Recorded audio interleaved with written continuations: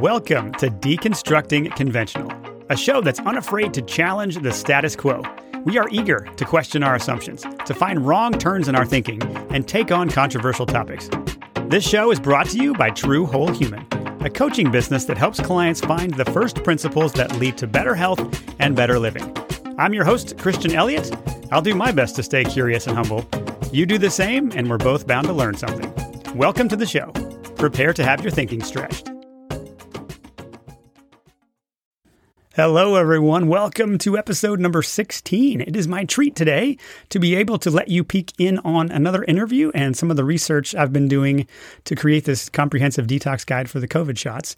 And I suppose appropriately, this guide is becoming more of a how do we detox in general and how does the body heal? And that has really been a fun process. So I'm about to play for you an interview I did recently with a man named Andreas Kalcker. He is a biophysicist with a very impressive resume. So before I get into playing the episode, you should know that nothing in this show is medical advice, and the episode is for informational purposes only. So the main thing that he and I discussed today is the topic of chlorine dioxide. So chlorine dioxide is something that has been used for a long time to help purify water and to sanitize or disinfect medical equipment. You can actually buy chlorine dioxide. It comes as two different substances that you mix together, and when they mix, they become chlorine dioxide. So you could find it on Amazon even as like a water purification system.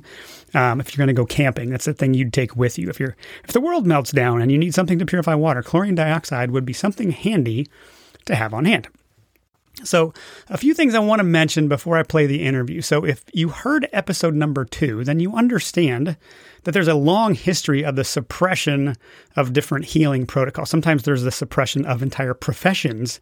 Anything that competes with what we today call allopathic or conventional medicine, or you could accurately call it Rockefeller medicine. There's been a history of trying to push those to systemically or systematically stamp them out of existence and paint them into the corner as some sort of fringe or extreme or risky therapies.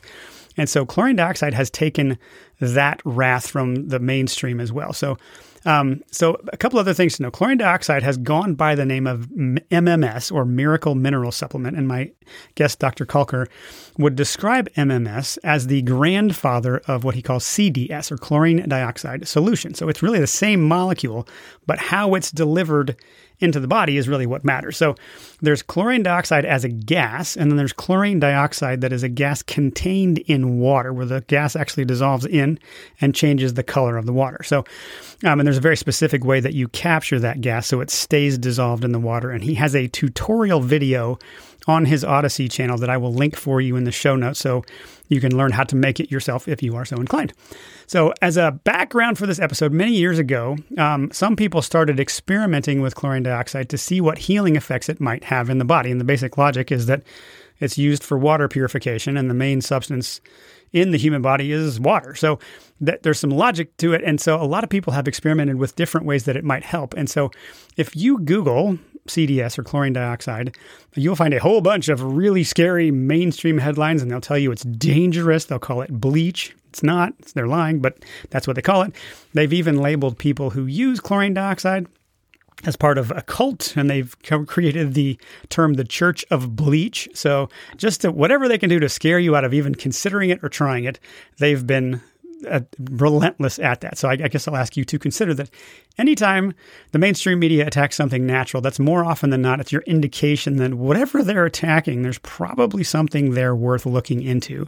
And in this case, I think they've done that with chlorine dioxide for two main reasons. The first is that it is very effective at helping a shockingly wide range of illnesses. And as Dr. Kalcker talks about the mechanisms of action of chlorine dioxide solution, you start to see why it can help so many health conditions. So it's also very inexpensive. And there's another great reason pharma would prefer you not know about it, because it treats broadly and it has a very low price tag. So I'm just delighted to let you listen in on this conversation. So for kind of the scientifically minded people amongst us, you'll probably enjoy geeking out a bit with me during the first half of the conversation, where he even talks about how chlorine dioxide can be used to help heal the soil after it's been sprayed with pesticides.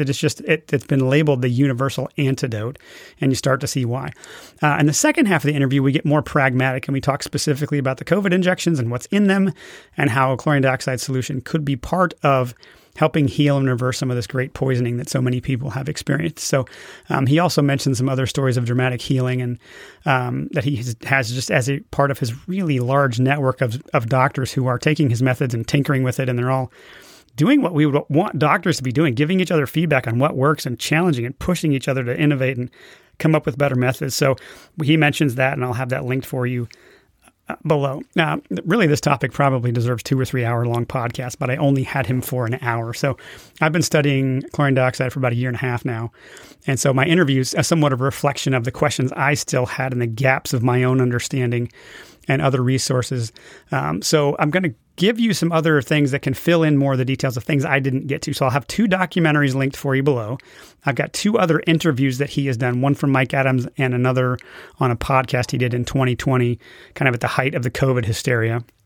And then I'll link you to his personal website where he shows you specific ways to make it and different protocols you can consider. He's got a boatload of different protocols.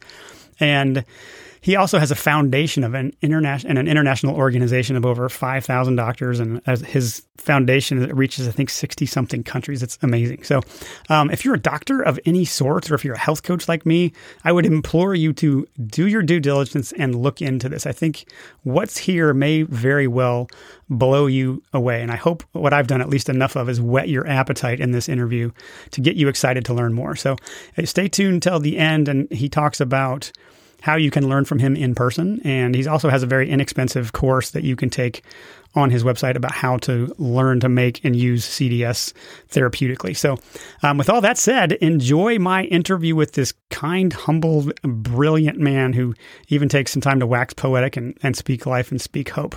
With that said, enjoy my interview with Dr. Andreas Kalcker. All right. Hello, everyone. Welcome to today's episode. My guest today is the great Dr. Andreas Kalcker, and he is a tour de force. He is a biophysicist. He is the author of the book Forbidden Health, Incurable Was Yesterday, which he published in 2019. He's been featured in numerous interviews around the world. He has discovered many alternative therapies to conventional medicine. He is the leader of ComUSAV, which is an international team of over 5,000 doctors in 27 countries. And he's also the head of the Kalcker Foundation, which has a reach into over 60 countries. So he is the innovative leader in oxidative therapies and bioelectrical therapies, or what is called electromolecular medicine. His work has reached into the realm of chronic infections, into neurological diseases like Parkinson's. He has also done some work in the realm of autism and, interestingly, animal husbandry. He is a man who is unafraid to speak truth, and regardless of the consequences. He's taken numerous arrows for us and has faced aggressive censorship in the fight for personal health freedom. So perhaps my favorite thing about him, though, is that he's been kicked out of class in school for asking questions that you're not supposed to ask, which makes me feel like we're already friends because I like to do the same thing. So Dr. Kalcker, thank you so much for taking the time. It is very much an honor to speak with you today. Thank you so much, Christian. It's for me an honor to be on your show, and really, I hope I hope I can answer all the questions that you have. All right. Well, thank you. So there's so many things I want to talk to you about, but let's start with chlorine dioxide. So you've been studying that for about 14 or 15 years now. Is that correct? Nearly 17, 16, nearly 17. Okay. Years. So even more. Okay. So for those who don't know, chlorine dioxide was named the universal antidote by NASA in 1987. So it has been described as, quote, probably the most important discovery in medicine in the last 100 years. So for someone who's never heard of chlorine dioxide, tell us, what is it and why is it worthy of the name the universal antidote? Yeah, well, actually, if you Google it, you see everything about it, especially. And it's a very controversial substance, it's what it's called. And there are many misconceptions about chlorine dioxide, and even professionals get wrong on that. So what is chlorine dioxide? Chlorine dioxide is a gas. So it's a gas. It is not bleach, because bleach is a precursor in a way that you can say it's not even the precursor. The precursor is chloride. But there is a lot of confusion in it. And so I would like to set the thing straight. For example, when you have hypochlorite, that is bleach, well, it's transparent, and chlorine dioxide is yellow. So obviously it's a different substance. But it has been put wrong by many media. The other point is there's a precursor to make it. Usually you make it with sodium chloride with a T or NaClO2, that's it. And you mix it with an acid, like citric acid, hydrochloric acid, whatever. And then this was the discovery at that time, long time ago, by Jim Humble, that the gas is released, and this gas is called chlorine dioxide. But we step further, so we don't use the mix anymore. What we use is only the gas. Because before, and this is one thing, the people mix some drops and they put it with water, and you take everything. What can cause some side effects like diarrhea, for example, or even vomiting. And this was a problem. And in 2012, I developed a more advanced version. What we do is we take this gas, we bubble it through water in a way, and this is only water with a gas. There's no chloride inside because FDA states that chloride is bad for health, and they're not wrong. I don't say that. But it's not the same substance, so they're speaking about something completely different. And so this substance is a gas, and as a gas, it's a very, very, very, very small gas, and the name is chlorine dioxide. Now, the interesting thing is that chlorine dioxide technically has not one chlorine molecule. Well, even the professionals get wrong. What? Yes, no, it hasn't. And to have a chlorine molecule, it's Cl2. You need two of them. If you have chlorine dioxide, it's a chlorine ion. And what is an ion? Well, chlorine ions, we have a lot in our body. It's called table salt. So we have 300 grams of chlorine ions in form of table salt in our body, and it's totally natural. And the other part of it is the O2, ClO2. The O2 is oxygen, we know that, and oxygen is really the most important thing for our body. Why? Well, we can be 1 month without food or 3 days without water, but how long can we be without oxygen? 3 minutes? Not long. Exactly. Yeah, right. So it is, and this is a basic, let's say, of electromolecular medicine. We have to understand medicine in a different way because what Einstein said, if you always do the same, we don't expect a different outcome. And this is what the situation of the standard conventional medicine is. So they have no solution for too many illnesses. And I think it's time that there must be a change. And the change always comes from a different perspective. We have very intelligent and very smart people on pharmaceutics, but they always go the same way. And so as a biophysicist, you go a different way. My way is I see the body as an electric being, and electricity is what drives us. And this chlorine dioxide giving the oxygen helps that our body, the mitochondria, can produce the energy, ATP in this case, that we can thrive and come forward. The other positive thing is that it eliminates every kind of bacteria, virus, fungus known to mankind.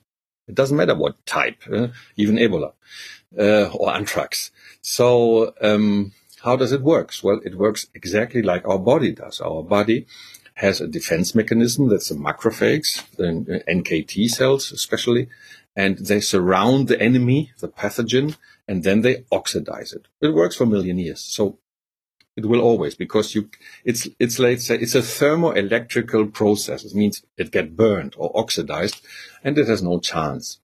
Now, many people will ask, okay, and does it harm my cells? Well, our cells have a protection against oxidation because we use oxygen, that's a free radical too, all the time to be alive.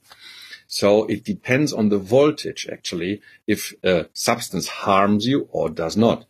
And the interesting thing is that this substance can be an oxidizer. It's known to be an oxidizer, but it can be an antioxidant as well, depending on the charge. What does it mean? When you have, for example, a bacteria that has a very low voltage, ORP it's called, it oxidizes the bacteria because they have no chance. But if you have, for example, a free radical that is harmful for us, like hydroxyl groups, OH groups that have 2.8 volt, and chlorine dioxide has only 0.94, so the function is an antioxidizer for the free radicals that harm us. It is a complete different concept. It's a modulator, and it's absolutely perfect for the body. And this is why it's able to heal, or to help to heal, because the body heals itself, so many different illnesses, let's say over 90% what we know. Wow. Okay. Fascinating. So I've heard you describe CDS or chlorine dioxide solution as a chemical ventilator. So instead of oxygenating the blood via the lungs like we typically think of, CDS can oxidize the blood through the digestive tract in about a minute. So tell us about that. Yeah, but basically when you ingest it in the body, the gas it evaporates at 11 degrees centigrade. But our stomach has 36.5 approximately, so it evaporates in the stomach, but it's a closed system. It diffuses through the stomach walls. That's the first law of Fick, of gas diffusion, and it goes directly into the bloodstream. The second law of Fick states that nothing happens as long as there's no acidity. What's acidity? Well, acidity is bacteria, fungus, virus, inflammation, infection. This is all what harms us. Everything is acid, is acidity. So in this case, well, it oxidizes this, or histamine too. It oxidizes it and it releases oxygen at the place. So in the same place we have oxygen where the problem is. It doesn't oxidize all the body, no, just where the problem is. And this makes it a size selective and a pathogen selective substance. And it works technically like a secondary blood, because what is the problem of the blood? Our blood cells are very big. They have around 7 to 8 micrometers, it's called. So relatively big. So from micro, we go to nano, the famous nanotechnology. But no, it's not even nano. It's pico. It's another 1,000 down. It's 160 picometer big and goes anywhere. So it can cross the blood-brain barrier like nothing, It's like a plane hanger and a fly. It goes through. And it transports oxygen and it releases it right in this place. The amazing thing is it's not only oxygen, it changes charges too. It means, if you go deeper into this, so it increases the electromolecular potential of the cell. And because it works by charges, and the blood needs charge to absorb oxygen. If there's no charge, it can't. So, this is a very, very interesting thing. It's regarding the doctors of the Komusaf, the association with thousands of doctors, and me too. So it is the biggest discovery in medicine of the last 100 years. Wow. Okay. So you describe this oxygen or antioxidant puzzle differently than anybody I've ever heard. So I typically have thought of it as antioxidant good, but you've talked about how you want to go ahead and say something on that one. Let me explain it in an easy way. I make it for very, very basic. I have a question to you. Is electricity good or bad? Yeah, it depends on what you use it for. Sure. Exactly. You need electricity. It depends. For example, it's not the same. Can you touch a car battery? Yeah, you may not enjoy it. Yeah. No. Just a car battery. The battery nothing. Okay. With the battery, but it can start an engine. Oh, it's very powerful. So the voltage is low and the amperage is high. So lots of electrons with a low voltage. Can you hold yourself in a train cable? Better not, because you have a very high voltage. So the voltage is what's important. And if we speak about oxidation redox, so ORP processes, we have to understand that the voltage is what's important. It's not, you cannot say oxidation is bad or good. This is completely bogus. You have to say how much, because in this moment you say, if I have, for example, a free radical that is harmful, and the most abundant in our body is OH. This is hydroxyl. This has a high voltage, very high. It's 2.8 volt. That's a lot in the body.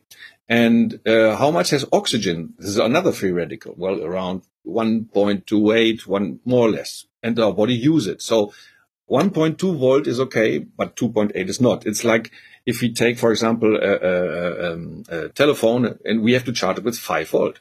We cannot charge it with 50 volt. It will burn. Okay. And then the interesting thing is, we have to see how much oxidant or oxidation redox or antioxidant we need. So the same substance can be an antioxidant for harmful OH groups. They are harmful, but it can be an antioxidant. Antioxidant for OH groups and an antioxidant or oxidant, to be exactly, for bacteria, virus, fungus, heavy metals, and so on.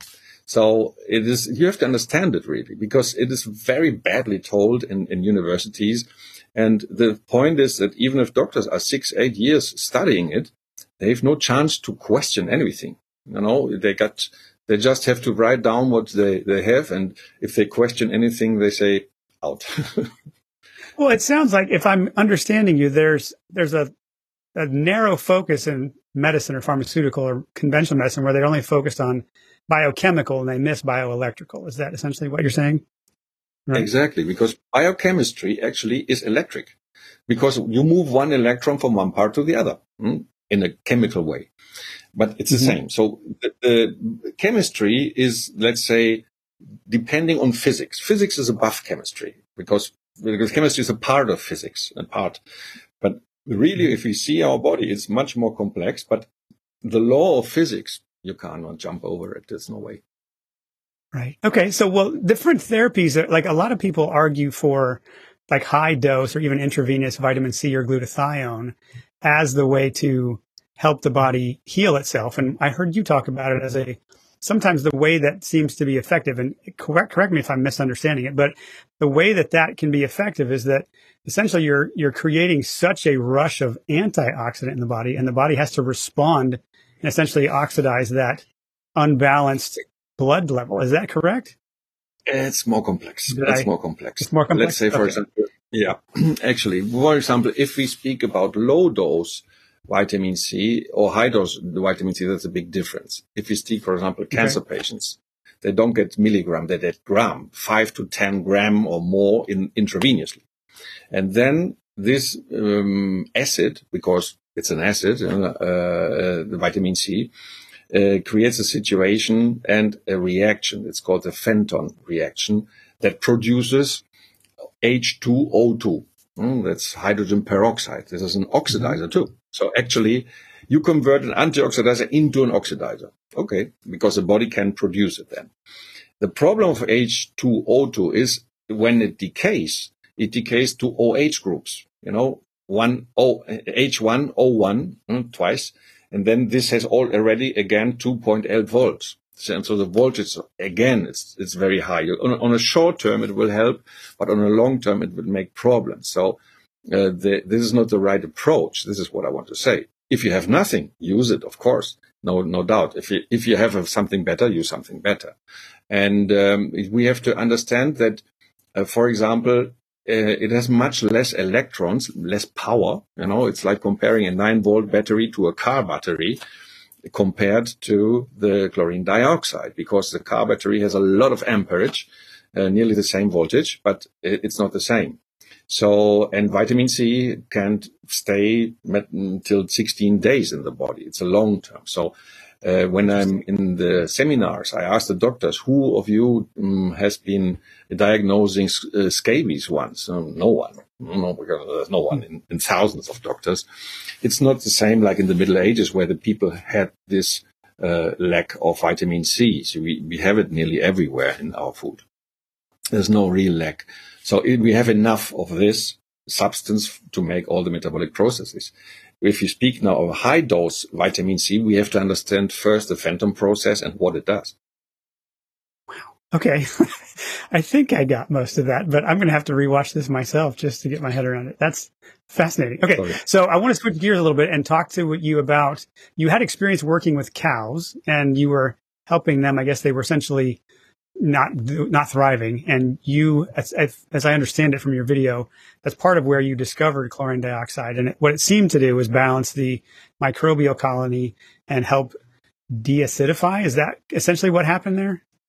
Well, actually, it's more complex too. So, for example, it's calves, a small calf that are newborn, some weeks old. And it was for cattle raising, not for milk cows. It was cattle. And the owner phoned me and said, Andreas, I took these chlorine dioxide. It helped me very well, but I tried it with some cattle. It doesn't work. You know why? Because they get diarrhea. And I said, what? Yeah, they have a different stomach. The cows have ruminants. And So I said, can you help me? And I was thinking, what can we do there not to get that? And then came the idea to create only the gas in the water. That's what we use now, the CDS, no chloride. Mm-hmm. And it worked like a charm on this, because how does it work normally? Because people always think that the cows are on the green. They are not. Especially the cattle, they take them away from the mother. They transport it thousands of miles. And they have a shock, and they come, and then they get vexed, with many things. And they had a lot of BRS, as bovine respiratory syndrome, what we can see now with the people. It's actually the same. And so, giving that, well, the small calf recovered, and he was very happy. And so, at that time, Jim Humble, who recently died, and he came to and said, wow, that's a great idea, So, it's a step forward in research. Okay. Well, so obviously it helped the cows heal. And one of the questions people have for me with some frequency about CDS in particular is, what impact does it have in the human gut? Because if it's good at neutralizing or rendering inert viruses and bacteria and so on, why would it not do that to the good or friendly bacteria that we want in our gut? Okay. While the old mixture, for example, goes to the gut because it's a mixture and it can pass the stomach, the CDS doesn't, because it's just a gas and it evaporates totally in the stomach and goes through the wall. So it doesn't even reach the intestines. We have no cases of diarrhea caused by CDS. Wow. Okay. So it doesn't have any impact really on gut flora then? No, no, because it's in the blood before it even reaches it. It's a gas that is absorbed from 7 to 15 minutes. Okay, so you've mentioned we made blood gas analytics. So you drink it and you make the analytics 5 minutes, 7 minutes, 10 minutes, and in 7 minutes it was basically, we could see in the curve, it was basically absorbed. Some people a bit slower, 15 minutes depending, some even faster. But it's very fast. It's really very fast into the blood and into the interstitial tissue. Got it. Okay, so you've mentioned that it helps neutralize viruses and bacteria and fungi. Does it also have an impact against venoms or parasites? Yes, I have done several patents. So it's for infections, inflammations, sepsis, and venoms too. For example, yesterday we had a case of the violinist venom, from Dr. Chavez. He's one of the head of in Mexico. This is very bad, really the worst spider that can bite you in Mexico. Mm-hmm. And it makes necrosis always. And the antidote is very expensive. So it would happen to his mother, and he said, well, drink it and put it on, and what happened is nothing happened. So it worked perfectly, like a charm, against all the venoms, because actually, if we understand what is toxicity, in physics, we only have two parts. That is protons and electrons. And everything that's bad for the body is a proton. So if you have a lot of electrons from the chlorine dioxide, it compensates it, and that's it. It's like if you have a battery and you close the two poles, it gets eliminated one against each other, and it cannot do any harm anymore. It's really so simple.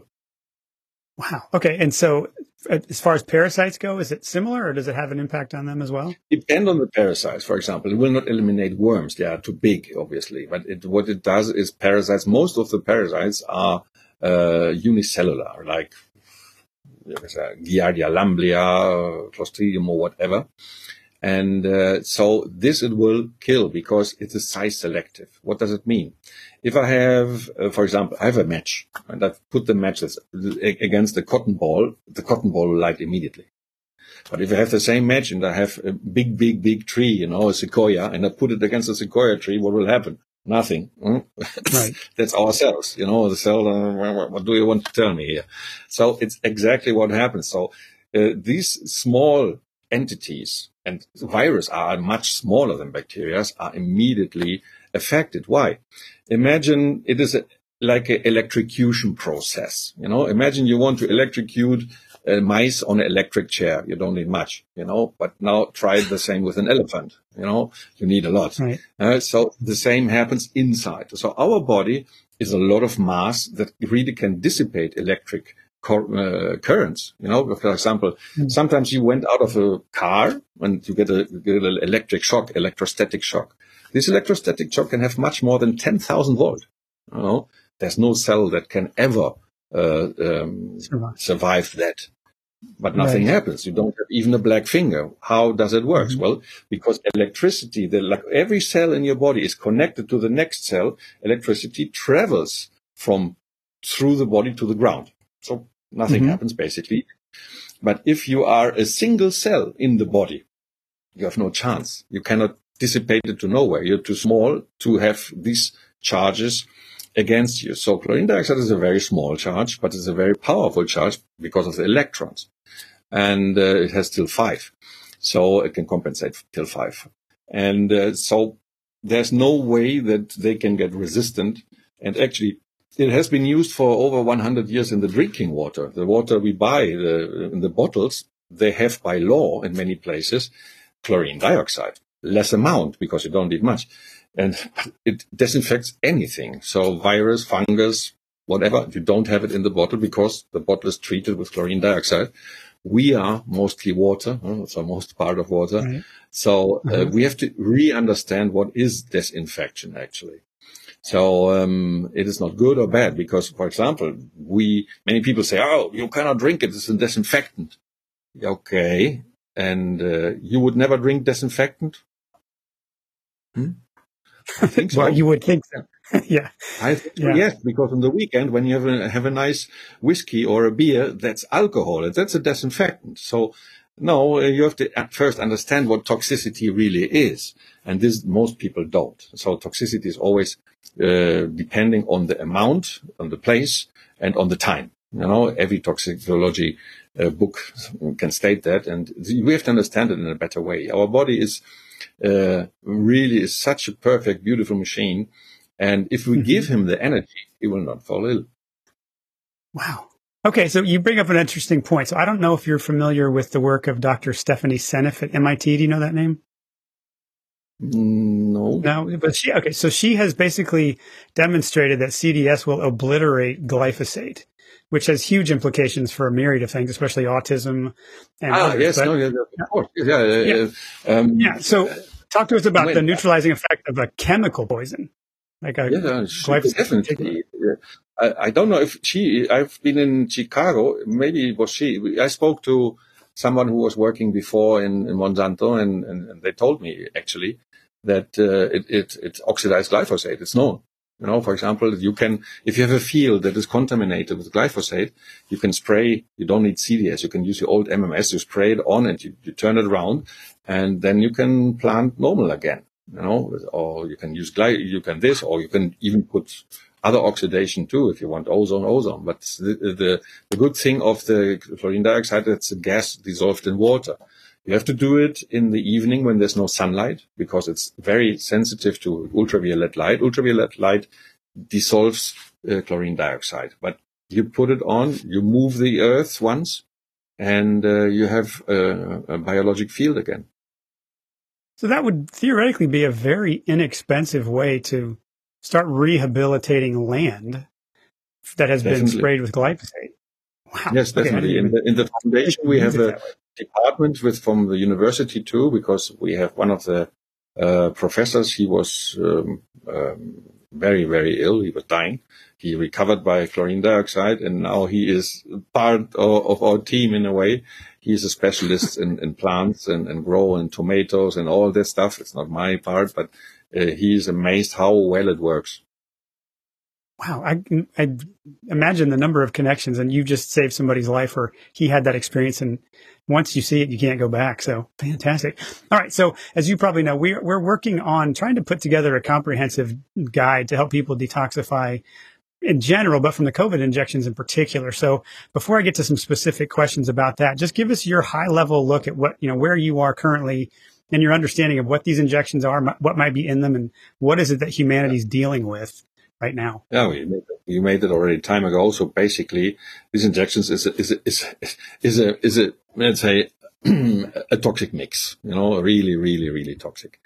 First of all, we have the spikes. And the spike itself is transported by the mRNA. And what it does is that your own cells, your endothelial cells, start to produce spikes, and these spikes create inflammation, obviously, and they are permanent, at least what they say. And this is the worst. Then the second one is, we have the graphene oxide. This is the next one, because what is graphene oxide? Basically, it's a transfectant. I was working in the university here in Bern, and I had professionals, and I asked them, because at that time, 2 years ago, I had no idea, and said, do you know what graphene oxide is? Yes, we use it for the stem cells to make a transfection. You have to imagine it works like a shaving blade, very, very slim, and it slits in the cells. It gets stuck in there because it's one atom thick, and it makes it able to transport something into the cell. This is basically what it is. But it has other connotations too, because it can create different issues with forming clusters. And so this is the next one. And the other one is a cationic ethylene. I forgot the name now. Cationic ethylene glycol, exactly, in English. Cationic ethylene glycol. And this is a smoking gun, actually. Because they know from the beginning, putting that is cationic, it will do harm. The cations is the excess of protons, and it will do harm, yes or yes. So whoever put it inside know what he was doing. And in these ethylene glycol, they enclose other stuff too. This is now releasing slowly, or could be triggered by 5G or whatever. So what happens with chlorine dioxide? Well, the good thing is it can oxidize all of them. It can, first of all, it will eliminate the spikes. Because this is proven, I've published here a paper how it works exactly in Sericum, because it oxidizes the cysteine, the 145, and the tyrosine 489 connections in the protein chains. So the next thing is, we have to go to the graphene oxide. Can it do something? Yes, it does, because we know, for example, chlorine dioxide is used to disinfect in the hospitals. You can disinfect your tools, with one exception, the scalpel. Why? It loses sharpness, because it oxidizes exactly the sharpness. The same it will do with graphene oxide. Why? Very simple, because graphene oxide has a pH that is very low, around 1.2, 1.4.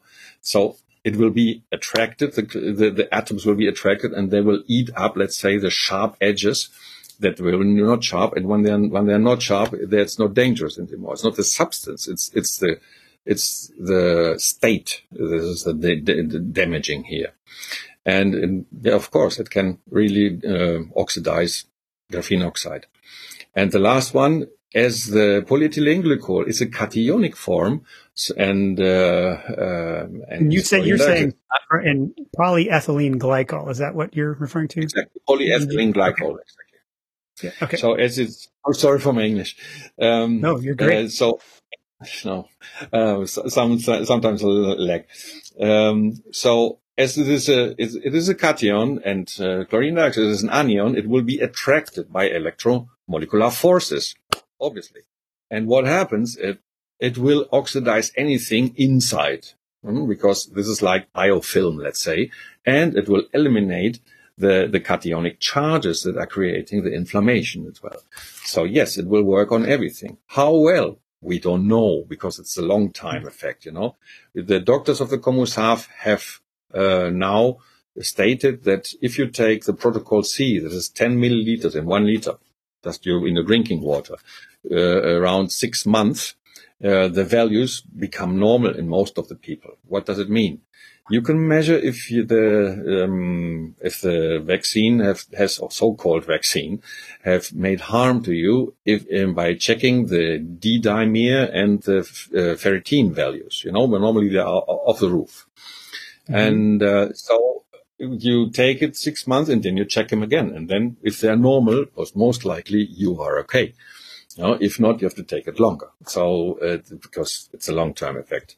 And the people that have taken it, and they all had very bad symptoms because they went to the doctors of the Kommissar, and all of them improved and get recovered. Most of them normally, some not, but most of them really very successful. And that's a very good part of it. There are still some patients, for example, where they put the injection, then they have still kind of a high amount of graphene, but it gets stuck there, it doesn't move. It's just stuck there. And with the time, if you make it like this, the cells will regenerate, it will be mitosis, and it will be eliminated through the lymphatic system, but with time, of course.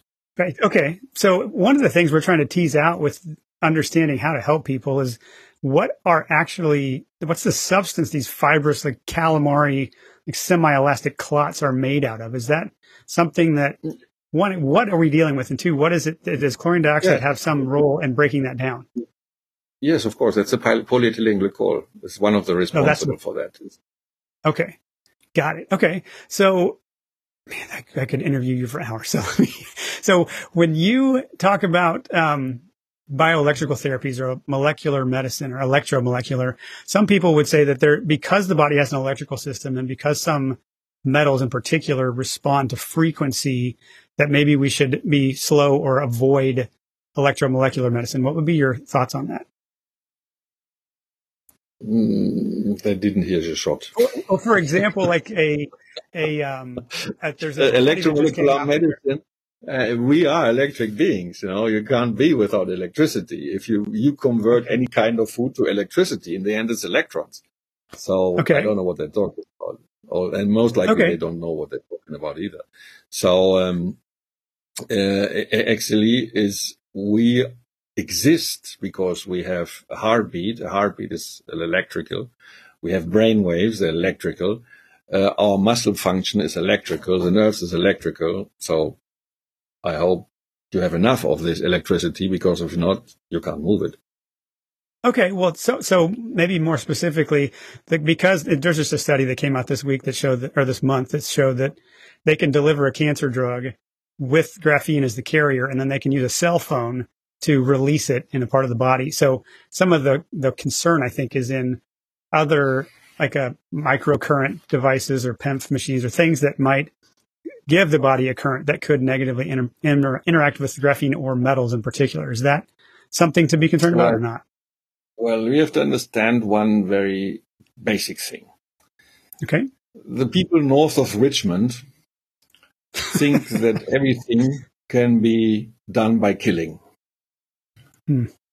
Nature is not like that. No, nature is not like that. The death is a natural process, and they want life in the beginning. So if you think that when your body makes a mistake, killing part of your body is the correct way, it's totally out of place. That's totally nonsense. Because you say, no, I will kill. No, wait a moment. What about some peace plan? On every level I speak here. And this is exactly what it is. So if you have enough defenses, no one can invade you, whatever you try. This is how it works. It is not by killing and giving more toxin to a cell that is you yourself. We have to understand what is cancer. Cancer is mitochondriopathia. It means the mitochondria does not work, and this is why the cell multiplies using sugar. So, what is the problem here? The problem is lack of energy, and you want to put more toxins, or so you want to take away more energy. Yes, that's a provocation system. This is the same system like the politics that say, we will sanction you till the end. That doesn't work. It does not work. It's exactly the same. You can sanction the body and it may react, but there comes a point where he will not. And that's not the correct way to do things, The body needs understanding, and as a body and as we as social beings too, it's our world here. So we have to live together, each other, black, white, yellow, red, whatever. And so we have to try to understand and to respect everything. And this is totally unrespectful treatment from the oncologists. Actually, I had here a video from somebody who recovered from prostate cancer. And his opinion is that oncology has brain cancer. And he's right. That's one way to look at it. The method actually is the cancerous part. So, okay. Well, we'll start. It's a big business. We have to understand our world is now, a scam world. Everything. Yeah. Politics is scam, music is scam, industry is scam, pharma is a super scam. The media is an extreme scam. Then we have the industry of arms industry and so on. Wherever you go, everything is a scam. It's wherever you go, and especially in the US, I saw it: sell, and buy. Wait, that's not the way it works. If you go through a beautiful wood with flowers and fruits, they don't say eat me. No, it's just there. Let things do naturally, and don't push, because there's a law in nature. Everything you push will be destroyed, and everything you let go will grow. That's it. So, for example, if you tell your son or your daughter, don't marry this guy, she will do it. Because you say don't. You push, Yeah. And the others say, if you do the opposite, they won't. The attraction, you feel attracted to the opposite sex usually. Well, lately we don't know, but basically it's what it is. The world has gone crazy. And so the attraction to the opposite part is actually how the world works. It's yin-yang principle. The attraction to the opposite makes that we create a third, better, more improved version of the two versions that have been there before. And this is how nature works, how the humanity has been growing, and how we should go on. Wow, you are all kinds of brilliant and part philosopher, and I love it. So thank you for that explanation. So as we start to wrap up, I have a kind of a rapid fire set of questions that hopefully won't need too much lengthy explanation. But you had significant impact using chlorine dioxide against autism, Parkinson's, and diabetes, as I understand it. Is that correct? Yes, of course. And cancer and many illnesses. Yeah. And essentially, the mechanism is just helping the body balance itself out biochemically, bioelectrically. Yeah, exactly. Right. Because for me as a biophysicist, there's a rule. What is illness? If you can make a formula out of this, no? Illness is a lack of energy. What do you have to do? Put poisons in? No. Nope. Because a poison is a provocation. Imagine you have a friend, he's lying on the floor. There are two ways to get him up. You can kick him in the butt, that's a provocation, or called pharmaceutical solution, or you can give him hand and hold him up. So I think to give the hand and to help him up, this is what medicine should be. So if we have a lack of energy, what we have to do is put energy in the body and not more toxins. But actually, we have to understand the industry is not interested in this, because the job of the industry is to make money. They don't care about anything. So as longer as the patient is ill, the more money they get. But there's a hook to it. They will get ill too. The industry guys. I remember in Bolivia, chlorine dioxide is legal. And there was an industry guy, German as well, very arrogant, because we Germans are known to be the most arrogant. And he came to me, and we were speaking, we can make it now here. No, da. Okay. Now he's 6 feet under. He died of COVID. Man. Okay. Everything. So everything is karma here. And the people have to understand that what you do will have an impact on your karma. If you do good stuff, well, the impact will be good. And what happens if you do not good stuff or bad stuff? It will have a karma too. It will hurt you where you least expect it, where it most hurts. Right. Okay. So so more pragmatic, if somebody makes chlorine dioxide solution the way that you describe it in your video, how long does it stay in a gaseous form if you store it, let's say, in a glass bottle in the fridge? This can stay for a long time, more over a year. If it's in a dark bottle, because light is the point here. What is the point? It's so small, it goes where you close, and it has to be very, very, very tight. For example, in my book, I have a glass vial that's totally closed and it's still yellow. So this is 6 years ago or more. So it is stable. But the problem is that where the locks are, the close or the tap is, it goes out with time, and if it's cool, it goes out slower. But in a brown glass, standard pharmaceutical bottle, you can take it anywhere. And if the bottle is full, heat is not a problem. It's light that's a problem, or the lock that is not tight. Good to know. Okay. Is there any reason women... Yes, imagine like the Coke, it's like the Coke bottles, if it's locked, no problem. The gas is staying in there. Okay. Got it. Is there any reason pregnant women or breastfeeding women could not take chlorine dioxide? The opposite. Actually, what does, and I know it from my own daughters, I'm grandfather several times, and for many, many hundreds of women, actually, what does the fetus need? Blood. And what has the blood to transport? Oxygen. So if the fetus has enough oxygen, it will be a very smart one, a very healthy one, maybe a bit bigger than normal. Yes, that's a possibility. Not 2 kilos, it will be 3 or 3.5. And this is basically what we have seen over and over again. We made tests with rabbits because this was one of my biggest concerns, 14,000 to be exact. There was no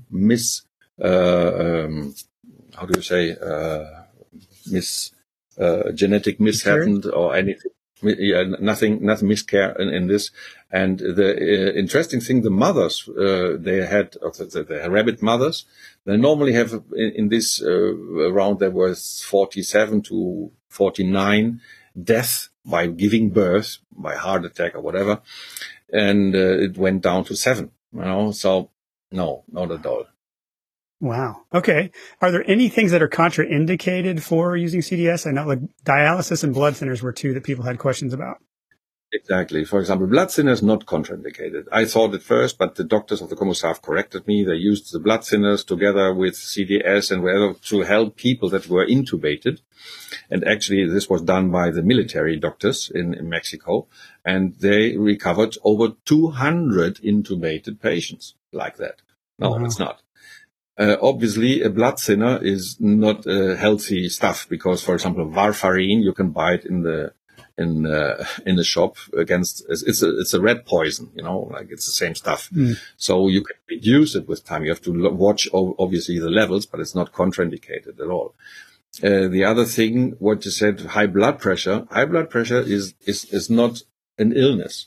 It's a consequence. It's a plan B of the body. If your brain doesn't get enough oxygen, the brain tells the heart, pump harder, and the heart said, okay. And it pumps and pumps and pumps without asking why. What happens actually is that your arteries may be inflamed. So the diameter of the arteries from normal is inflamed much smaller. So you have to press harder to get the same amount of blood through it. This is called high blood pressure. It can be plaque too. So if you have an inflammation, we have histamine. And if we take the CDS, the histamine is oxidized and the arteries go back to the normal. The brain says to the heart, oh, I don't need so much oxygen, pump normal. And it gets normal again. We have, I don't know how many thousands of cases of this. Basically treating high blood pressure with histamine or with beta blockers. That's another bogus idea. I don't know. I think the worst illness of the world is not treatable by chlorine dioxide. Yeah, the psychopaths. They can't be treated with chlorine dioxide. Can't treat it, And we in the moment. So maybe these people, Schwab and co, are right. We are too many in the world, especially too many idiots. We don't know. Well, okay, so dialysis, is there any reason somebody on dialysis could not use chlorine Not at all. dioxide? We have people with kidney transplant in the foundation. I remember it was a lawyer, he had kidney transplant. He barely could walk up the stairs, and it was totally off. And after 2 weeks of taking chlorine dioxide, he came up the stairs with a big smile, saying, "Andreas, oh wow, for me it's normal already, no." He said, wow. And I said, well, if you want to make a donation, it's over there. Okay. That's basically what I can say. We treat the people for free. Yeah. Okay. Is there any reason to not use stainless steel? Should you always use glass when you mix chlorine dioxide? No, well, stainless steel depends on the quality. There's stainless steel and stainless steel. There's a low quality stainless steel that obviously might get oxidized on long term, not short term. Metal is not a good recipient to hold it. Why? Because metal is a cation. Every metal is cationic in the body, Okay. So it's proton rich, too much protons. So this is, for example, you take a spoon and put it in the mouth and it's like acid a little bit, and if a wood spoon, you don't have that. And it's exactly what is happening. So we have to get rid of these metals, and we can, because we don't eliminate them. We oxidize them. It's not the same to have an iron bar than have a handful of rust. It's definitely not the same, and it's not harmful, the rust, if you throw it at somebody like an iron bar. Okay. Last question, and then I'll let you just tell people how to find your work. But is there anything that we should avoid ingesting that might just dilute the effectiveness of CDS? I've heard coffee or vitamin C or dairy or things like that. No, basically vitamin C pills. For example, the concentrated pills, and I'm not a friend of them. There might be situations where you need it. For example, if you're anorexic or whatever. But people with overweight, and I think USA is a leader in overweight worldwide. What is happening to them? Well, they can't burn the fat. Burn the fat is oxidizing fat. It's lipid peroxidation. What do they need? Antioxidants? Come on. They need oxidants, Yeah. So it's simple, quite logic. So, if you say, okay, we have this substance and it brings the oxygen, and then you can burn the fat, because the fat they have and the obesity I see in children, that's very severe, is because there is too much chemistry that the liver cannot metabolize. So the liver enclose it in fat, just not to have it in the blood system. It's like when your mother comes and the house is a mess and says, oh, my mother will come in 5 minutes, everything into the cupboards, somehow we close it. Mommy, everything's clean here, The body does exactly the same. And they say, then you have here your body rolls and so on, because you don't burn the fat. So chlorine dioxide will definitely help you. Obviously, you have to move a little bit, not only this, but if you make a diet and take chlorine dioxide, you get rid of the fat easier. Right on. All right. Well, I need to let you go to get to your next appointment. So any final thoughts or words of wisdom you want to pass on to people about health in general, or chlorine dioxide in particular? Yeah, well, it's not only chlorine dioxide. It's about health, Health starts with learning. So you learn whatever you can. You don't have to trust me. You don't have to believe nothing, because believe means not to know. You just have to experiment it. And there's a point. If you don't know if or not to take, ask somebody who took, because he is not a believer. He experienced it. And if he has a good experience, he will tell you, and if he has a bad one too. So ask several of them before you do anything. And second, learn what it is and how it works. It's not, and I tell it for everybody, especially for the doctors, because the doctors sometimes, it's something new, I throw it in. No, it doesn't work like that. Because if you make it mixed with other medicine, for example, in COVID, we saw that if you put other antibiotics and so on, it's less effective than just itself. So with antibiotics, the COVID was 17 days, and just with chlorine dioxide, it was 4. And if you use chlorine dioxide, you don't need antibiotics, because it even can kill MRSA, methicillin-resistant staphylococcus. It can get rid of Borrelia, also Lyme disease, and so on and so forth. There are works, so there are publications on that. Years ago, we had no publications, but now we have quite a lot of publications. You just have to look them up And I'm very happy of that. And I want to say thank you to everybody who is helping here, because together we are saving lives. Yeah, well, and I'm so glad to be able to expand your reach more into the U.S. because you're doing it so much in so many countries, and we're just slow on the uptake here because of the systems we're under. But thank you so much for what you're doing. So tell people where they can find you, your websites, your institute, or how to follow your work. Yeah, my personal website is andreaskalcker.com, Kalcker, also with CK, andreaskalcker.com. We have seminars you can make if you're interested in learning it. I recommend it, obviously. It's a 9-month seminar. I'm there. It's a hybrid. There are online videos. It's live sessions with me too. Everything is inside. You can see that. It's a big one. But there are simple ones too for some people that just want to know the basics, the cheap ones. But they're very nice too.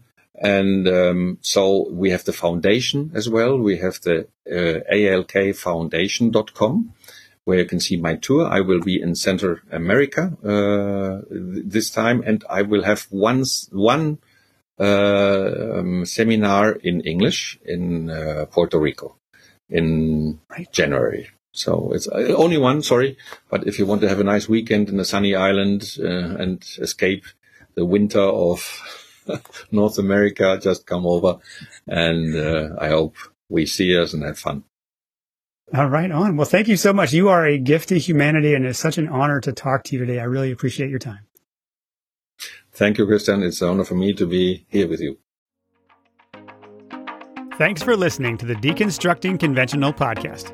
If you could use a coach in your corner, check out our membership offerings and personal coaching options at truewholehuman.com.